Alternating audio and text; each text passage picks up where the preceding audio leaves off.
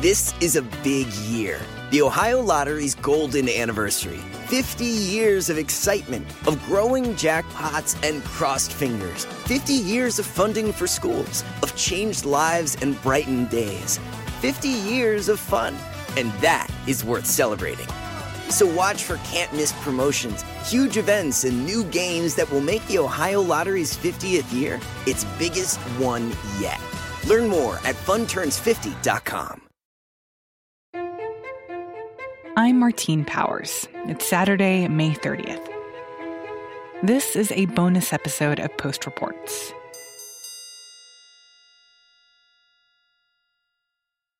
$100,000 Americans dead in less than 4 months.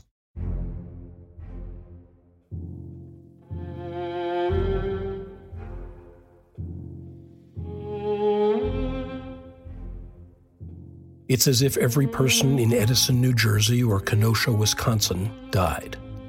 It's half the population of Salt Lake City or Grand Rapids, Michigan. It's about 20 times the number of people killed in homicides in that length of time, about twice the number who die of strokes. Mark Fisher is a senior editor for The Post. He wrote a story about the grim milestone that the U.S. hit this week. We asked him to read it for you here. The death toll from the coronavirus passed that hard-to-fathom marker on Wednesday, which slipped by like so many other days in this dark spring. One more spin of the earth, one more headline in a numbing cascade of grim news. Nearly 3 months into the brunt of the epidemic, 14% of Americans say they know someone who has succumbed to the virus. These 100,000 are not nameless numbers, nor are they mostly famous people. They are overwhelmingly elderly. In some states, nearly 2/3 of the dead were 80 or older. They are disproportionately poor and Black and Latino. Among the younger victims, many did work that allowed others to stay at home, out of the virus's reach. For the most part, they have died alone, leaving parents and siblings and lovers and friends with final memories not of hugs and whispered devotion, but of miniature images on a computer screen, tinny voices on the phone, hands pressed against a window. The dead are not equally dispersed across the land. They perish mostly in pockets, in huge, frightening outbreaks such as the one in New York City, and in smaller ones, flares of disaster around meatpacking plants, in immigrant neighborhoods, and at facilities for the elderly. The demise of these 100,000 people has had strangely little public impact in a country with a long history of honoring its fallen and committing to common cause in their memory.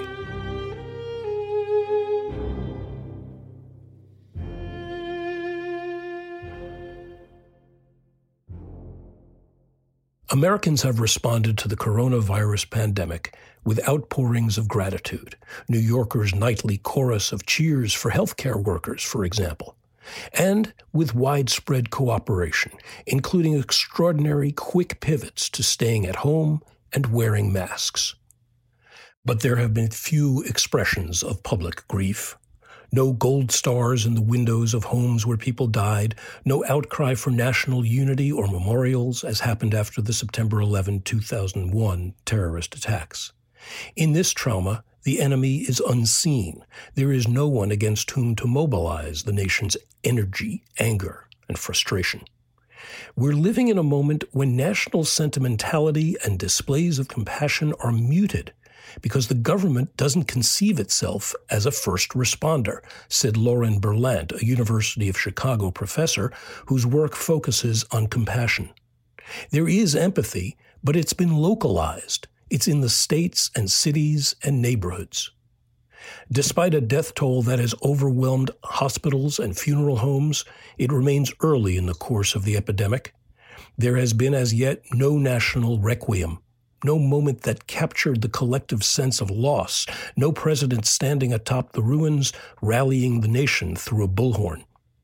Maybe, Berlant said, it's hard to mourn when you're busy trying to sustain life. The virus does not seek out the elderly.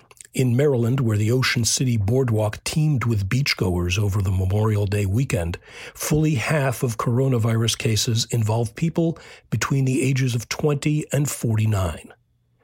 But the roster of deaths tells a different story. The vast majority of the dead have been over 50, according to the Washington Post's analysis of data from across the country. The places where America tucks away its elderly, nursing homes, assisted living facilities, age-restricted developments, are where the virus hits with lethal efficiency.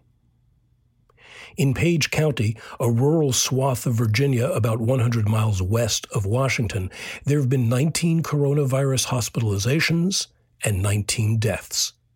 18 of the dead lived at Skyview Springs Rehab and Nursing Center in Luray, Virginia, where 94 residents and staffers at the 120-bed facility have tested positive for the virus. These are disproportionately cruel deaths, especially in facilities where many died in isolation, apart from loved ones.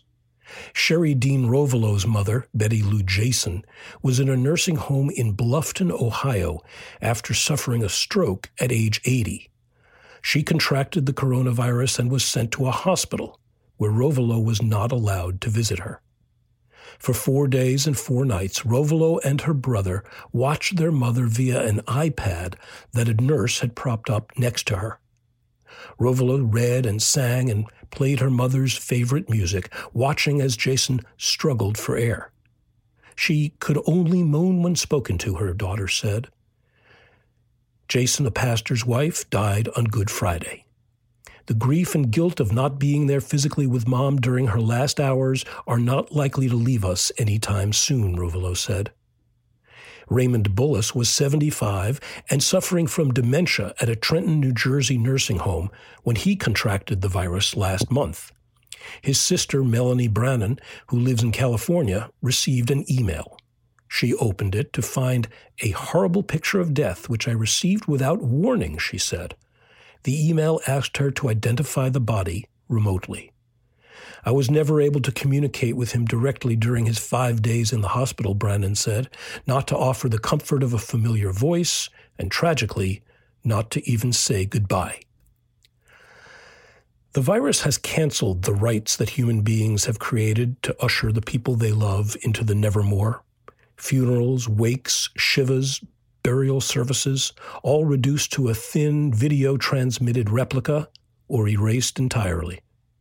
On New York's Hart Island, where the city's paupers and prisoners have long been buried, workers dug deep trenches and filled them with stacks of wooden coffins, producing images so painful that police confiscated the drones photographers used to view the horrific scene. Coronavirus deaths have come in serial waves of clusters among certain groups in certain places.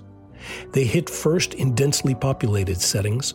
Death has come in high concentrations among people whose jobs require them to work side by side with others, transit workers, prison guards and inmates, factory workers and meatpackers. Doctors, nurses, and other medical personnel who stepped up to battle an intensely contagious and poorly understood disease are disproportionately represented among the dead. Paul Carey got behind the wheel of an ambulance and drove 27 hours from Colorado Springs to the Bronx because he saw that his skills as a paramedic were needed.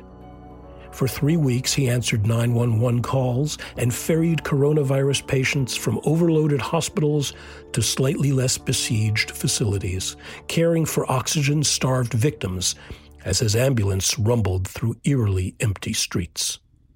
Then Carey fell ill and entered one of those hospitals himself. He died on April 30th of COVID-19, the disease caused by the coronavirus. He was 66 years old and left behind 2 children and 4 grandchildren. New York's mayor, Bill de Blasio, promised that the city Carey had come to help would build a proper memorial to him someday. As millions worked from home and millions more lost their work, many Americans' jobs still put them in close quarters with other people, sharply increasing their risk of catching the virus. Jason Hargrove lost his life driving the bus, taking people to work. One day in March, a woman got on Hargrove's city bus in Detroit and repeatedly coughed without covering her mouth, the driver said in a Facebook video that he posted to express his outrage. We're out here as public workers doing our job, trying to make an honest living to take care of our families, he said. For us to get through this and get over this, man, y'all need to take this stuff serious. Folks dying from this. 4 days later, Hargrove, 50, fell ill with the virus. A week after that, he was dead. The coronavirus likes a crowd. Super-spreading events have been perhaps the most efficient infection hotspots. Sports events, street festivals, weddings. And the lethal danger spikes indoors, where air is stagnant and people interact at close distances. Anywhere large groups gather and stay together for a while is problematic, especially if people are talking loudly, yelling, or singing, propelling potentially infected droplets into the air for others to breathe in. Some of the deadliest clusters of cases can be traced to richly social events. Mardi Gras in Louisiana, chorus practices, corporate meetings. Patricia Friesen and Wanda Bailey, sisters who lived near each other in the Chicago area, attended a funeral together in early March. Within days, Friesen, a 61-year-old retired nurse, fell ill. By mid-month, she was in the hospital struggling to breathe. Before a test confirmed that she had the coronavirus, her family gathered with her, hugging. As Friesen neared death, Bailey, a 63-year-old former medical coder, developed a wicked cough, a frequent symptom of COVID-19. She too ended up in the hospital. The sisters died 10 days apart. The Post's analysis of state and city data shows that in some places where the virus has hit hard, including New York City, the District, and Illinois, African Americans died at disproportionately high rates. For example, in the District, where 46% of residents are black, 76% of those who've died of COVID-19 were black. In contrast, although the city's population is 37% white, whites account for only 11% of deaths. Elsewhere, the disparity is even greater. In Michigan, African Americans have accounted for 40% of the deaths, though they make up 14% of the population. Some of the most ferocious outbreaks have burned through majority black locales, where the social safety net was already frayed and healthcare shortages are common amid high levels of underlying medical conditions. A predominantly black section of southwest Georgia, for example, has suffered a higher death rate than even the hardest hit New York City boroughs. The coronavirus has struck Latinos in a similarly devastating way, in part because many live in multi-generational households and work in service industries in close contact with other people. Latinos are more than twice as likely as whites, 26% versus 10%, to know someone who's died of the virus, according to an ABC News Ipsos poll released last week. The virus has accentuated differences between people who have good health care and those who cannot afford it. In two Queens neighborhoods along one bus line, there's an 800% difference in the death rate from COVID-19. It's low where the affluent live and sky high among the poor, many of whom are immigrants who are afraid to seek medical attention because they're in the country illegally or because they lack health insurance. The virus ravages families. Joseph Vo Van No and Bay Thi Huynh, husband and wife, escaped from poverty in communist Vietnam in 1981, slipping away in a boat No built in secret. They settled in Worcester, Massachusetts, where on May 14th they died of COVID-19, minutes apart, in the same hospital, in the same room, 1 month after they celebrated the 60th anniversary of their arranged marriage. No was 85, and Huynh was 82. On the same day, their oldest daughter, who had been taking care of her parents at their house, entered the hospital. She, too, had the virus. 5 days later, Kim Chi Noon No, who was also 50, also died.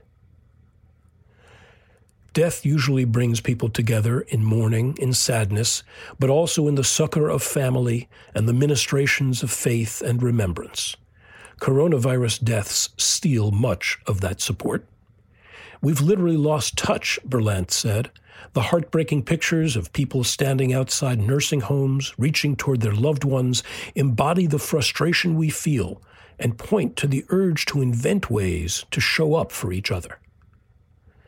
If the kind of public grieving that followed 9/11 is missing now, that's partly because of the nature of the virus, which hits different communities at different times, and partly because President Trump has put the onus for fighting the epidemic on states and governors rather than on the federal government, which traditionally has led the response to national emergencies, Berlant said.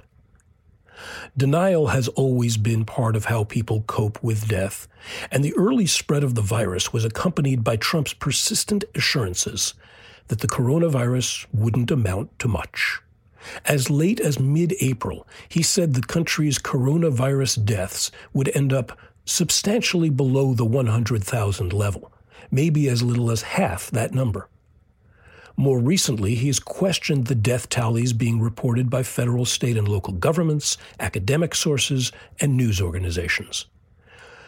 Most health officials agree that 100,000 is likely an undercount.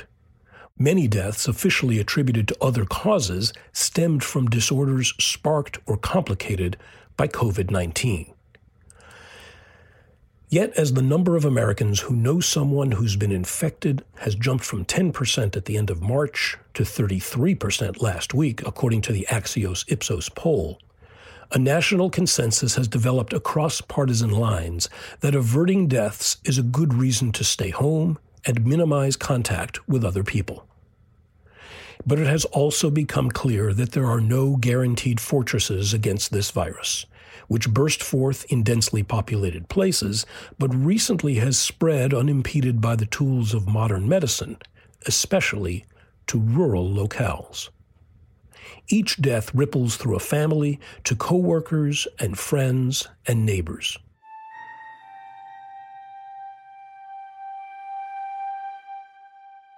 Shelby, Montana is a small town of 3,200 people where 6 of Montana's 16 coronavirus deaths have occurred.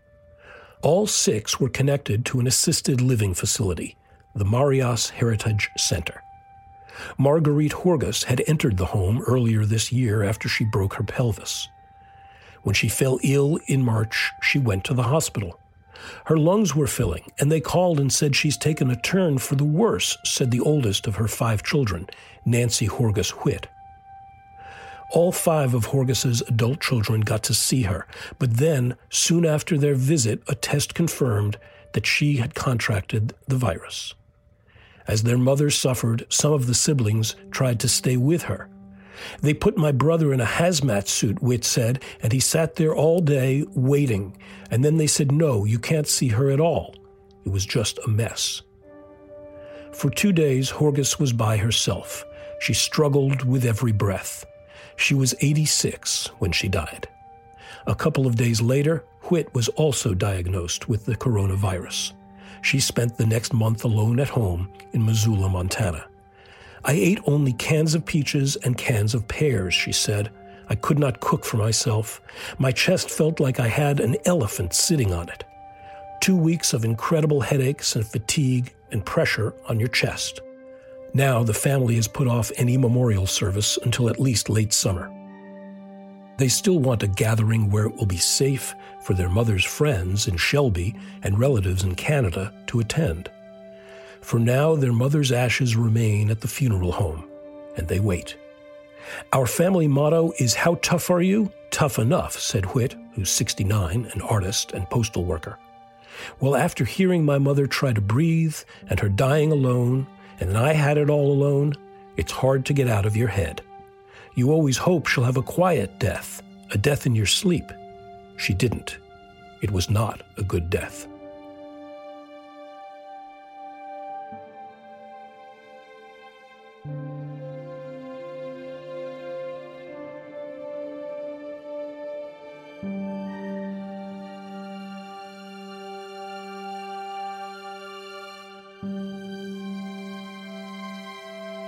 Mark Fisher is a senior editor for The Washington Post.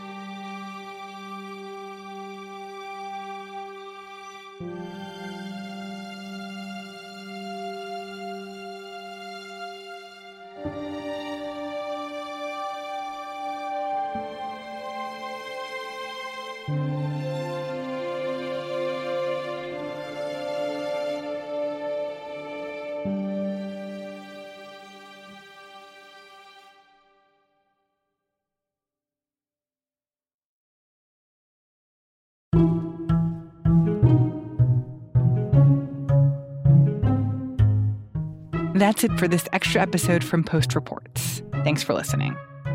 I'm Martine Powers. We'll be back on Monday with more stories from The Washington Post. Hey, this is Christina Quinn. I'm the host of Try This, The Washington Post's new series of audio courses. The idea behind Try This is to become better functioning humans without having to comb the internet for countless hours. In our first course, we learned how to sleep better. Now, we're going to learn how to make our friendships stronger. I'll offer expert tips that are doable, and I'll keep it short. So let's do this. Class is in session. Find Try This from The Washington Post wherever you listen.